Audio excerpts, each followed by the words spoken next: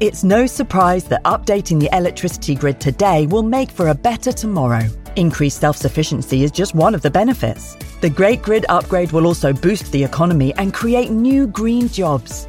And best of all, you can continue doing the things you love, like watching the latest epic nature documentary or listening to this podcast while caring for the planet too. Find out more at nationalgrid.com.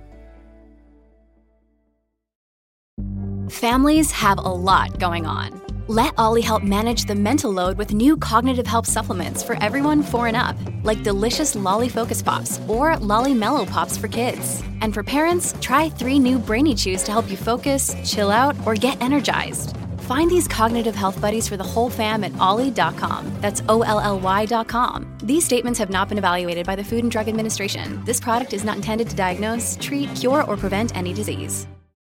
Buzz around artificial intelligence is seemingly everywhere. Is your portfolio keeping up? Consider the Global X Artificial Intelligence and Technology ETF, ticker AIQ, which invests in dozens of stocks at the leading edge of this disruption. Investing involves risk, including possible loss of principal. Technology companies can be affected by rapid product obsolescence and intense industry competition. Before investing, carefully consider the fund's objectives, risks, charges, expenses, and more in the full or summary prospectus at globalxetfs.com. Read carefully. Distributed by SEI Investments Distribution Co. This episode is brought to you by Visit Myrtle Beach. You know what's better than getting away to a beach? Getting together at the beach. Myrtle Beach, South Carolina. They've got over 2,000 restaurants, live music playing all day and night, and endless attractions. This place was made for playing hard and beaching easy. Welcome to 60 Miles where you belong. The beach. Myrtle Beach, South Carolina. Plan your trip at visitmyrtlebeach.com.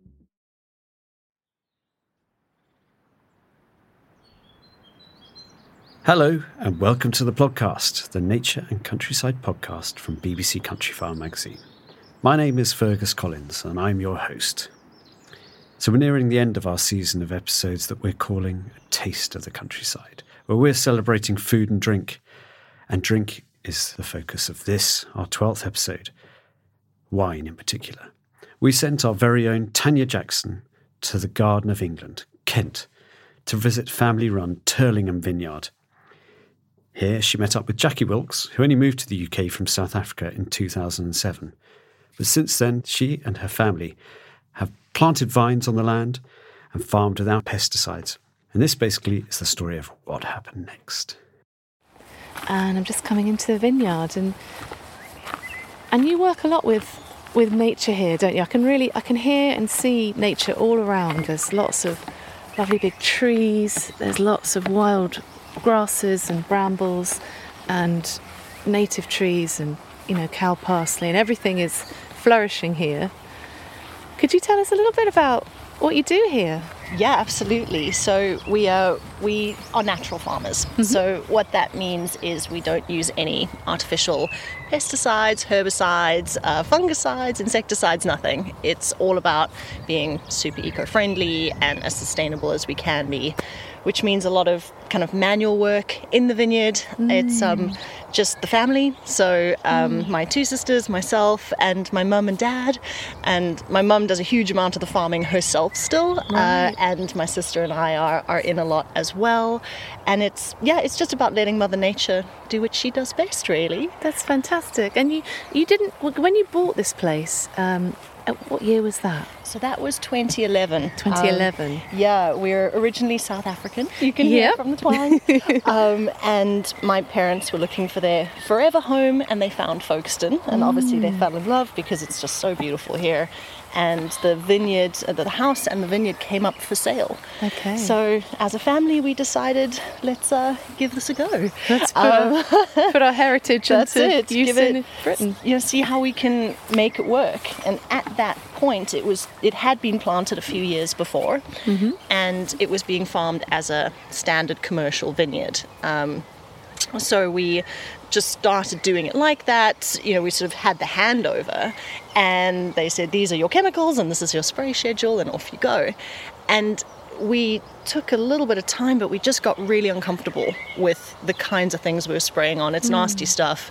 Right. And the more we learnt about it, the kind of worse we felt about that. What was the nastiest chemical that you feel made you go, ooh? At the time, there was still glyphosate in the mix, and a whole range of things that are sort of very common standard, mildew sprays and various sprays for bugs.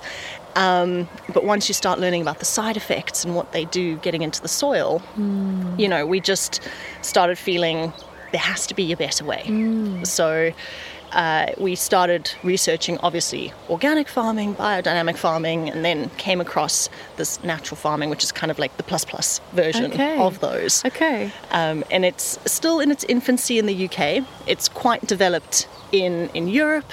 They've been doing it for a long time, and we've kind of been self-taught a lot of the way, so we've watched a lot of Spanish YouTube to pick up some tips. Excellent. And you just kind of learn as you go, so we're learning all the time, we're getting better all the time. That's brilliant. And yeah, it's been great to see just the impact you were mentioning a minute ago. Just the life that is here in the vineyard is amazing, and the change from when we stopped using the chemicals to now is just amazing.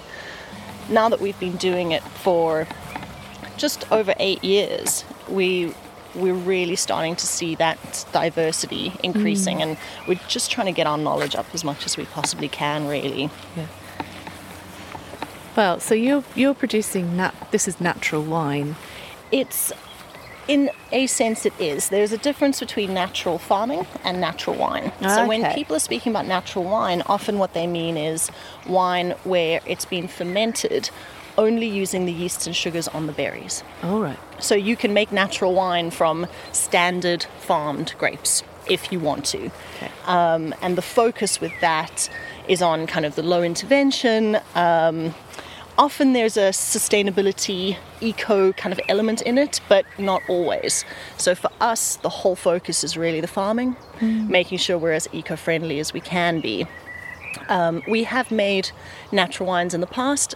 If we can manage, if we have an amazing year and the yeast strains are right, we get enough sugars, we have done natural ferments before, but we're not going to risk losing an entire year's crop if we can't quite manage it. So we do kind of use an assist if we need to. Let me show you. This is a really great time of year, actually. You can see the inflorescence. So that is the tiny, tiny little flowers that are developing. Okay. And in a few weeks, hopefully, we get flowering, which is the vines are self-pollinating, so they don't need insects or anything. They just sort of pollinate each other, which is all very sweet. Wow. You just need a couple of days of dry, settled weather for that to happen kind of successfully.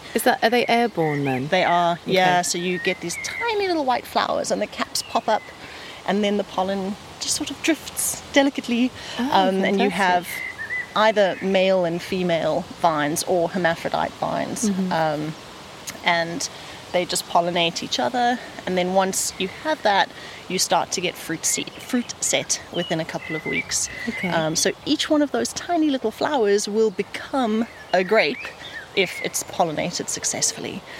So this is a row of Chardonnay. Which is planted along the front here. Dear Chardonnay's had such a rough ride. It's had a rough ride. It has. I think as a wine, everyone got very used to that very heavy, oaky, maybe too much sort of, flavors a couple of years ago. Now the trend is much more very light, very delicately oaked, kind of that Chablis style approach. Which is what you get in the UK, because we don't have those crazy hot summers. You're not going to get that extreme ripeness and sweetness in your berries. So if you're making what's coming off your vineyard naturally, that's the style of wine that you're going to get. So that's what we're expecting out of these little guys. And of course the Chardonnay also goes into the sparkling wine. Of course. So it's part of that traditional recipe with the Pinot Noir and the Pinot Meunier. Yeah, there's a darker one in the middle. What's that darker one is our Durnfelder. And it's a Germanic grape. It's cool climate, does very well here. And it's often blended in with Rondo, isn't it? It is. Red wines. Yes, we make a lovely rosé from those. Okay. And if we get a super hot summer, we can get a red. Oh. So that's always very exciting. It's once every 5 or 6 years that we get like the perfect summer. And it does make a very beautiful rosé. So, And if climate change starts resulting in much longer, much hotter summers for us, which, it probably won't. Well, it'll probably be much more unsettled and unpredictable than that. But how would you negate those old-fashioned qualities of Chardonnay? So a lot of it has to do with how much you're oaking your grapes. I think for us, it's not the variation in temperature. It's sort of a slight change. It's the issue with the climate change we're having is the extreme weather conditions. Okay. When you get a good year, you have the best you've ever had. But when you have a storm or a wind or something, then you're seeing these extreme weather events that they haven't happened historically. So that frost I mentioned earlier, we had 10 days of air frost in the vineyard in a row, which has almost never happened. So it's, as a farmer, all you want is consistency so you can plan. Sure. So that's the real challenge, is how do you sort of plan ahead for your season if you don't really know what's going to happen. So on the one hand, happy with a little bit of extra warmth and a slightly longer growing season. On the other hand, if you get one of these crazy things, you could lose the whole crop. So it's a kind of a swings and roundabouts, really. Yeah, sure. So, I mean, what do you do in a situation like that? Have you got reams of fleece? Are you out here at midnight trying to cover everything up? Oh, we're so small that for us it's not really cost effective. What we do have is, if you look down to the bottom of the vineyard, you see we've got this lovely big hedge that protects us from the wind, but we've cut a hole in it. Oh, yeah. So that lets out the cold air. Oh, and it wow. sort of flows over the top and then down, and then it flows out. So that, in most years, that's all we need. That is a serious bit of engineering. How did you know where to cut? How did you get measurements, or is it just from being around? It was trial and error, and I think historically it was a bit of a low bit, and then over time we realised it was really helping. And because we're so close to the sea, you can actually see the sea sort of just over the hills from where we are. So that's the channel. I can't believe I haven't looked that way yet. And we get this amazing breeze blowing up from the sea pretty much every day. And that helps so much with mildew control. That airflow, it's why the vineyard is planted with the lines going up like this, so that you get that it's with the prevailing wind. Right. So that is critical for us. And then the breeze keeps us slightly warmer in winter. So usually frost is not a problem for us. You might get 1 or 2 days, but nothing. The end of the world, and our handy little hole is usually all that we need. But yeah, last year was just something else.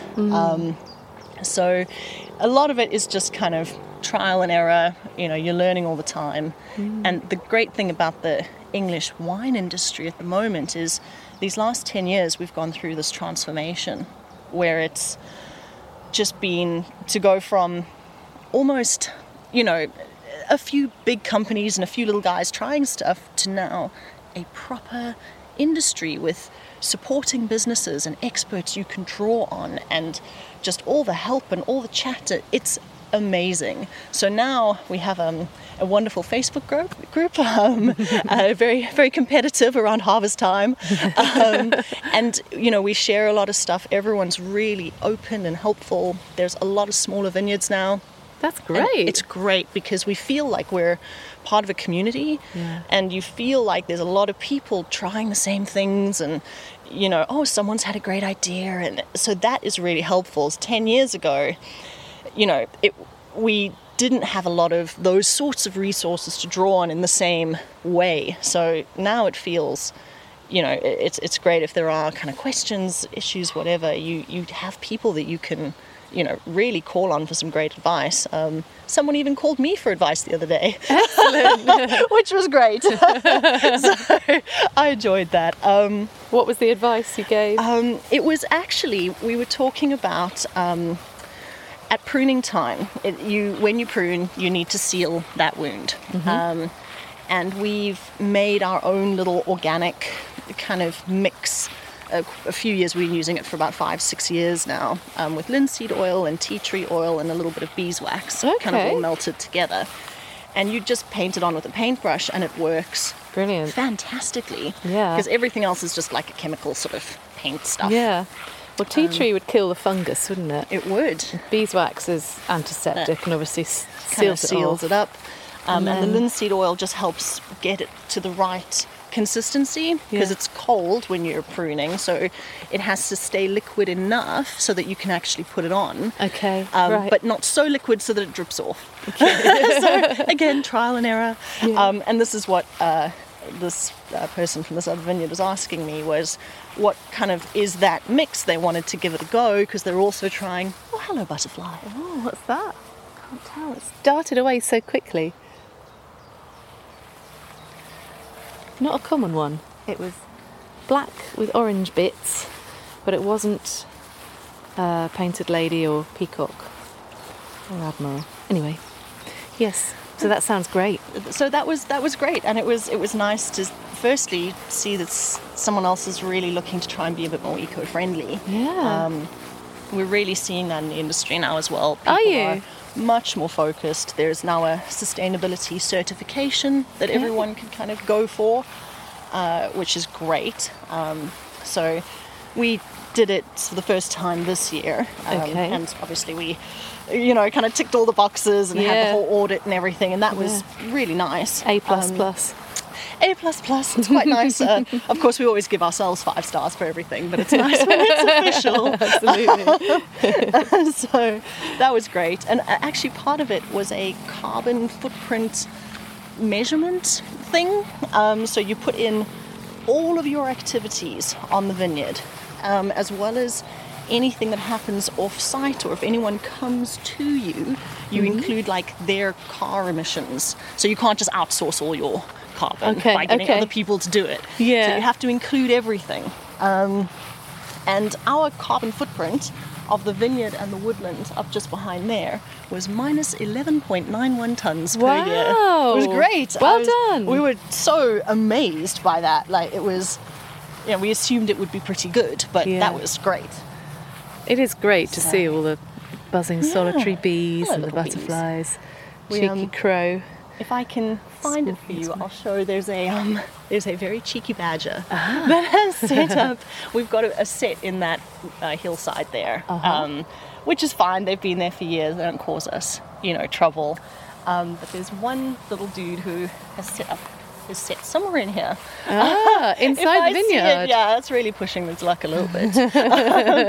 So we do they do much damage to the grapes? They love grapes. Yeah. They love ripe grapes. Okay.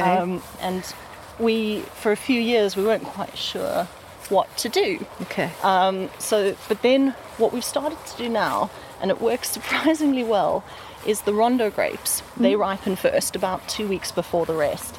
So when we harvest those, we leave about 5% on the vine. Wow. And those get super extra juicy, ripe, and the badgers just go to those, and then they leave the Chardonnay alone. Wow. I mean, this is not a huge site. It's surprising that that's enough to sustain them. How big is your vineyard here? It is 4 acres under vine. 4 acres. And they seem to only want the ripe grapes. I guess there's enough food in the woodland behind, and the grapes are just a snack. But it seems like if there are riper ones, they don't go for the other ones. Okay. Clearly they have very discerning tastes. Yeah. And, so that, works really well.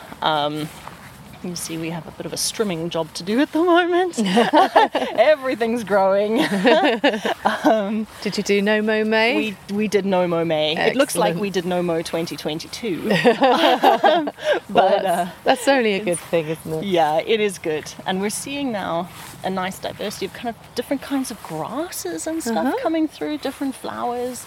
They're really starting to kind of mix it up a little bit, which is really nice to see. So we only mow a couple of times a year. Fantastic. We try and keep it sort of clear, around the vines as much as possible. Yeah.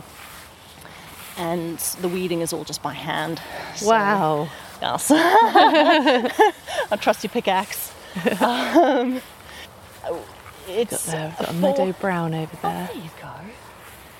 It's nice to see the butterflies. When we first first sort of took over the vineyard, we didn't have butterflies here. Right. They're so sensitive to the sprays and stuff. If you're seeing it in an agricultural space, Yeah.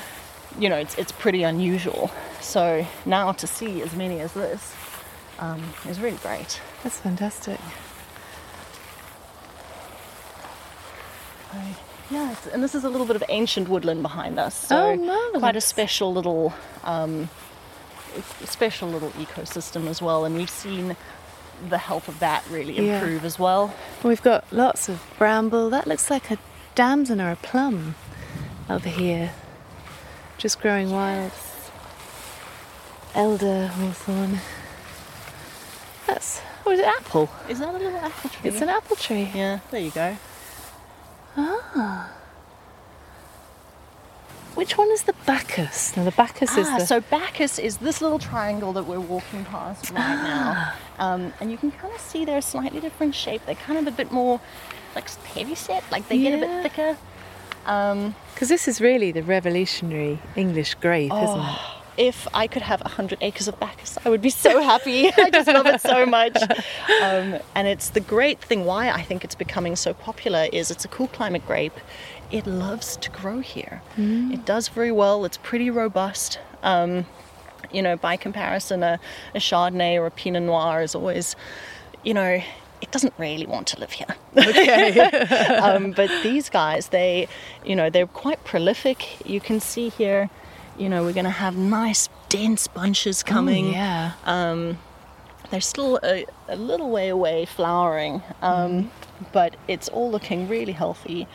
So, yeah, Bacchus, it does so well here. And when it's grown, it's originally from Germany. They use it as a filler grape there. It doesn't have the same kind of characteristics when you grow it. But when you grow it in the English terroir, somehow there's that elderflower kind of flavor that comes out that's unique and it's amazing. And yes, if you are a fan of English wine, hunt out a Bacchus because it's just amazing. It is. It really is fantastic. It So is.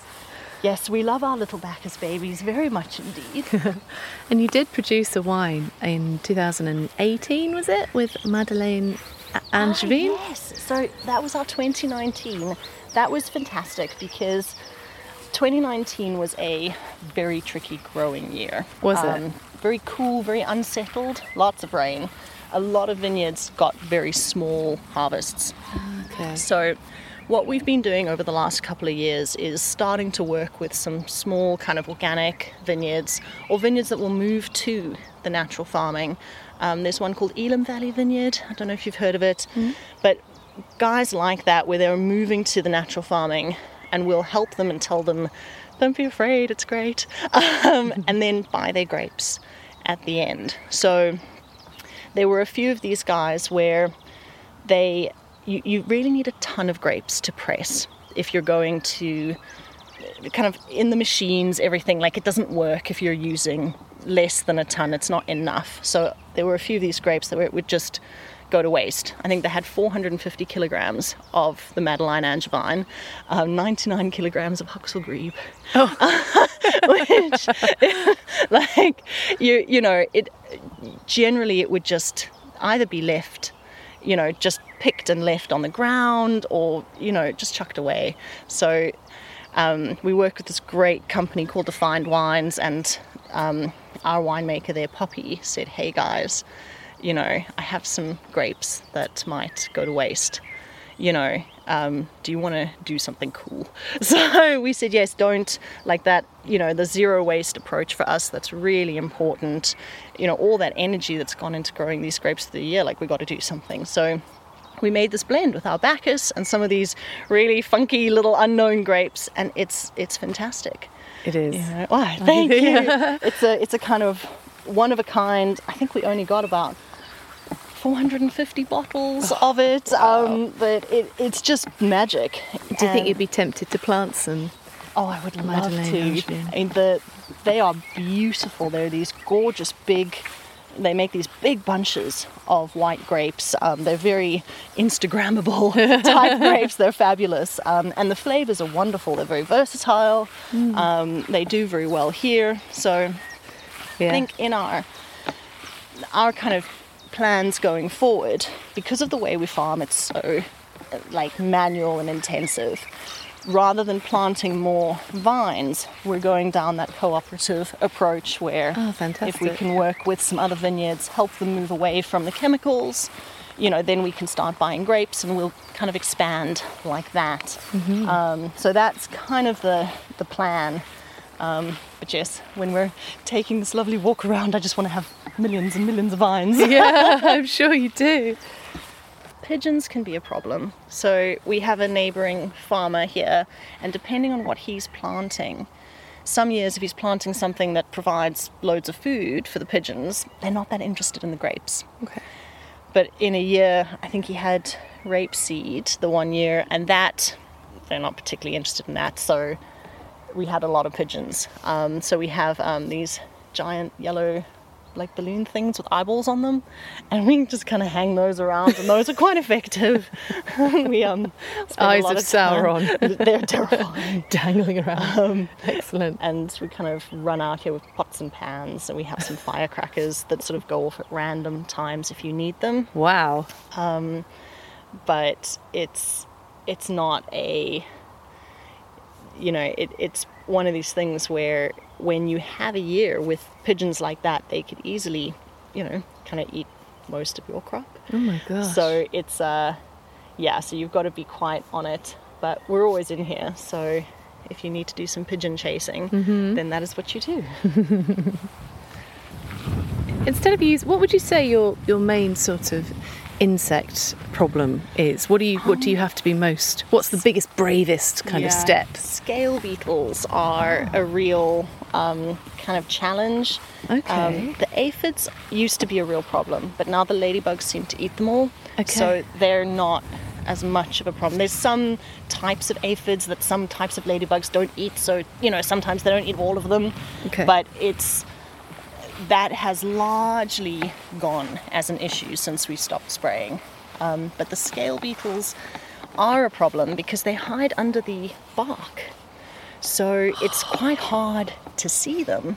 But my mom is amazing because she's this child of the earth. She's like, if I see an anthill, I know there's a scale beetle. And then that's how she kind of finds them. So we're always on the lookout for anthills, and then you kind of lift the bark and you see a little line of these guys. What's the ant scale beetle relationship? Is it like aphids? It's a really great question. I'm not sure. I don't actually know.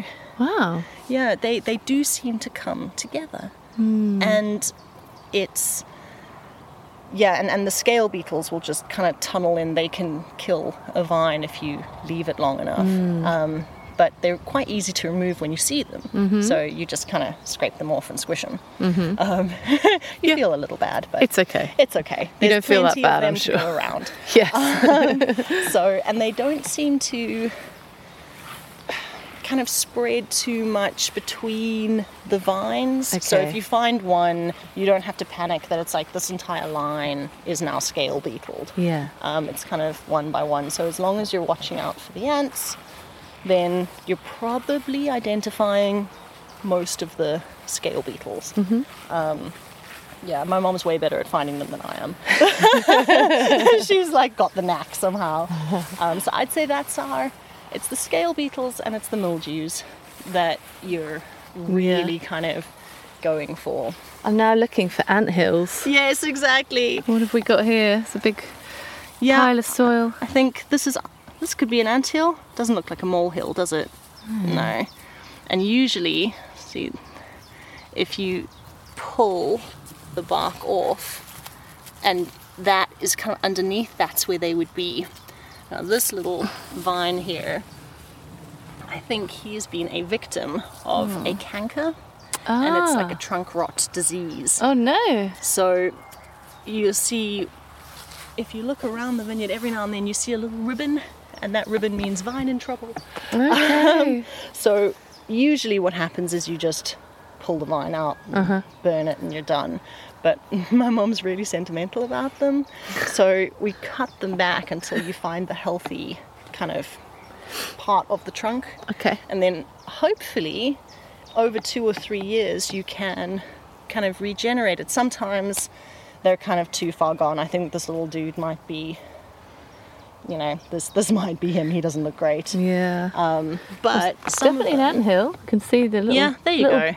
Orange brown ants moving around. What's that? Is that I don't know what type of ant that would be. Wood ant or something. So yeah. it's possible that he, you know, being kind of very weakened from the canker, if there was a bit of a scale beetle or something getting into the roots, that could have been the end of it. Oh dear. But I'll show you one of the ones we did kind of save. You see, he's just got this one like really spindly little tendril coming up. So we've got a trunk with one tiny vine sticking out the top.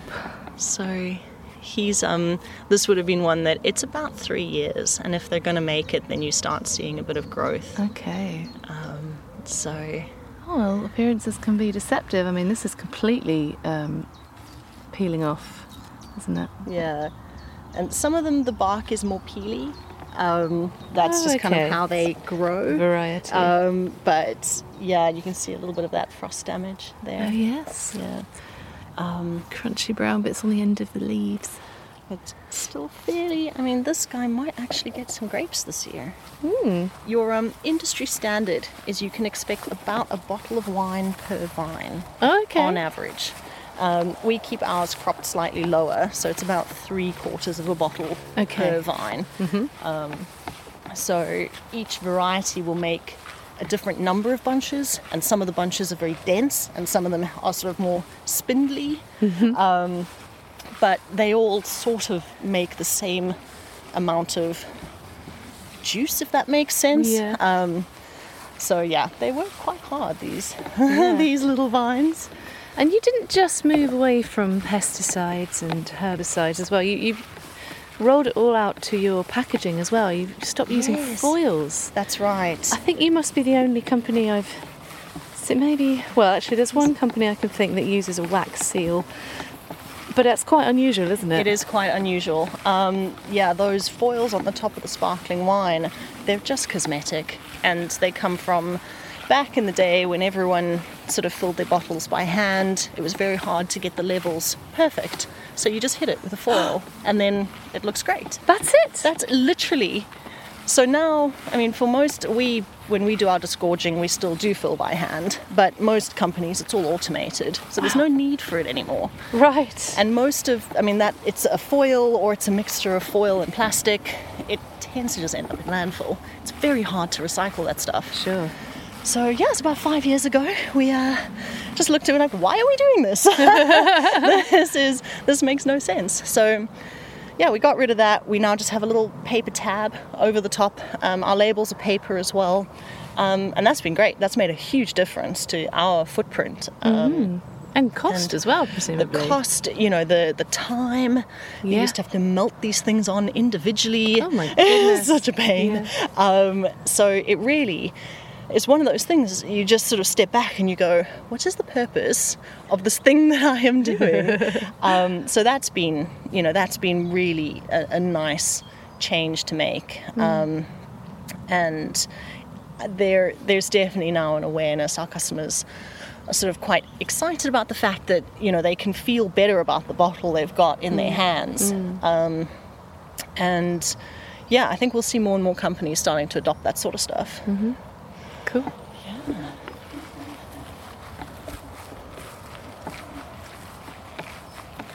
And how much of your... let's try that again. Did you make wine in South Africa? We did not.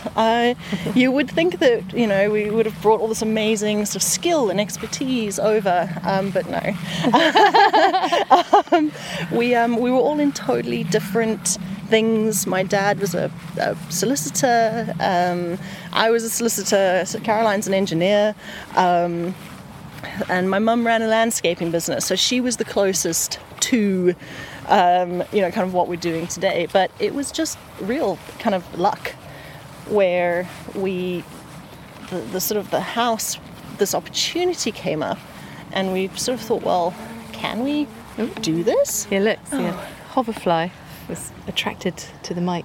So you went for it. You decided you had a family talk, and you went, right, let's do it. How hard can it be? I think that was the phrase that somebody used, and it was great. The family who was selling up had a contract winemaker kind of on site, so he stayed on to do a handover. My dad went to Plumpton College, and he did some of their courses. And then we've always just worked with amazing kind of winemakers and experts and all of that. So it's been just an amazing learning experience. Yeah. And then Caroline and I, we stayed in our London jobs, for a couple more years. But then we just saw this opportunity, and we thought, okay, let's head down, do it full time, and see if we can build this into something real, that we can hand down to our kids, and if it will last. So that's just been amazing. That's fantastic. So it's just, we feel so lucky to be doing it. You must be a pretty close family to want to move back in with your parents. I mean, did you have kids at this point? We do, yeah. I had my eldest, and then we all moved down. Luckily, not all in the same house, but very close. I think Caroline's commute is 3 minutes. But we just thought to have this sort of lifestyle and live near the sea and, be able to do something that's physical, is great. And the kids really enjoy it. That's great. And my eldest is now old enough to really understand it, and he's very proud, and he goes and he helps his dodo in the vines. We're going to go look after the vines, Mummy. So it's just a great kind of experience, and we were really lucky with how the industry is growing, and we've kind of been able to capture some of that. It's been great. That's fantastic.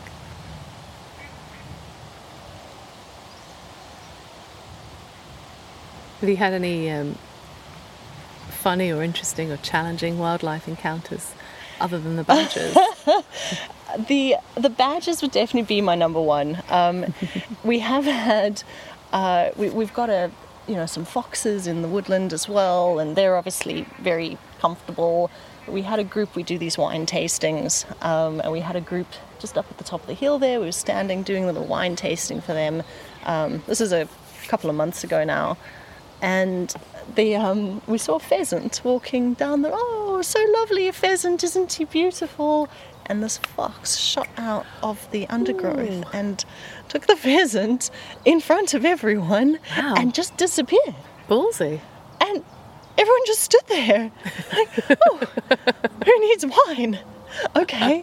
It was so unexpected. Yeah. And people did have an extra glass that day. I think just to settle the nerves. But I think the wildlife for us has been such a this unexpected pleasure, because when we started, we didn't realize how sterile it was. You don't know what you're missing. And just over time, you start to realize kind of the richness that's coming back, and that's just amazing. We get frogs getting lost and hopping into the barn, and fantastic. A couple of snails or whatever that somehow find their way. So it's nice, and it's nice especially for the kids to show them, there's all this stuff out there, you should be a part of it, sort of thing. And have you opened out to weddings and functions and things? We are so small. We haven't done any weddings. We do a few really small little birthday parties. Very popular with the Hindus. Okay. So yes, so always thoroughly enjoy a Hindu or two, and that's always great. It's a really nice space for that sort of stuff, but it's all very low key. And just a lot of our customers are really local. It's a very supportive community around here, which is just fantastic. They kind of walk up the hill and come to buy a bottle of wine or something. So that's been really nice. We get a fair amount of international visitors, and now that kind of restrictions have lifted, they're starting to come back. So a lot of kind of Finland and the Netherlands and kind of all these cool places. Some American visitors. Wow. So it's quite nice. You kind of get to meet this amazing range of people. Yeah. So looking out, I mean, you've got the view, haven't you? You're basically just looking out. Is that the sea or is that land? It is. You can actually see France. It's so clear today. That's God. the French coast, yeah. Is there a little bit of irony about that? There's some healthy rivalry. Yeah. We've got actually some amazing guests who became friends, who live literally right across the way. So we trade wine every now and then when they come to visit, which is amazing. Wow. But that's one of the reasons why this area is so great for making wine, is this chalk seam. It runs from Dover all the way through to the Champagne region. So it's the same kind of soil. And, just great for grapes. They love the chalk. It offers very good drainage. So, they do very well in that. And obviously the idea is that it gives this sort of minerality and a cleanness to the wines, and you can definitely taste that in our wines. Some say it's the sea breeze as well. Kind of who knows, but there's definitely something special about that terroir. And did you have to do much when you switched from conventional farming to natural? Did you have to do much to enrich and build up the soil again? Or it was a slow process. We sort of did it. It was a little bit of trial and error. We realized a lot of stuff, you're almost using it as a crutch sometimes in the industry. So particularly you spray sulfites, sulfur as it's a great preservative. It's a great, anti kind of most things. So it's used quite a lot through the growing season, and they spray it on the grapes when you harvest them because it preserves them before they get to the tank. So things like that where we sort of thought, oh, well, maybe we'll just use like less. Oh, and then less, and then less. And you realize, oh, we didn't really need that at all. So it was kind of this progression, over sort of 2 or 3 years. What do you really need? What don't you need? The nutrition is the real challenge from a natural farming perspective. The moment you're growing anything from an agricultural perspective, you're taking that nutrition out of the soil and you've got to find a way of putting it back in. So we kind of mulch all of our cuttings back into the soil. Having the diversity of grasses and little animals living in there helps. We do spot treatments with, there's an organic seaweed mix. So if you see, this is a great time of year to see it, just across the vineyard, you see where it gets very thin. There's some little vines that look a bit weedy over there. Yeah, I can see them. There's very little topsoil. There's just like a little lump of chalk there. Okay. So they have less nutrition. So those are the guys where if we're doing a little bit of a spot treatment, they get a little bit of like extra love. So it's something that we're always kind of watching for. We're looking into planting cover crops. So clover, particularly, is a really good one. The process is you sort of have to tear everything you've got out and then replant it. Ooh. So it's a huge kind of commitment, and you've really got to be sure you want that, and then it's not very diverse. So we're seeing if we can maybe like just sprinkle it in. Apparently that doesn't really work very well because it's hard to establish because everything else is competing. So that's one of those things that we're kind of investigating. So I think that's how we're just doing everything, is you're just learning as you go, as the thinking develops, what's the best way. We've got sheep on the fields. Our neighbouring farmer sort of runs his sheep. They have come in once or twice. Great fertilizer. They keep the the grass nice and short, but they introduce brambles into the space, which we learned a few years ago. And once the brambles are established, then you've got a real job, to get them out. So all of these things are, there's hugely complex. So it's always just trying to figure out like what works for here. We're just making little friends. What works for here in this environment, with all of those different factors at play. It's so interesting. And now when we raise these conversations with an agronomist or with another vineyard or something, people are really engaging with it rather than, well, that's never going to work. 10 years ago, when we started investigating it, it was like, well, that is a stupid idea. Nice knowing you, goodbye. And now it's, oh, well, I tried this and we've tried that. And, this farm is doing it like this. And it's just a totally different animal now, which is great. Exciting. Yeah, it is so exciting. Yeah, very encouraging. Welcome to the Canva guided meditation for stress at work. Impending deadline? Generate Canva presentations in seconds. So fast. Brainstorm got too big? Summarize with AI in a click. Writer's block?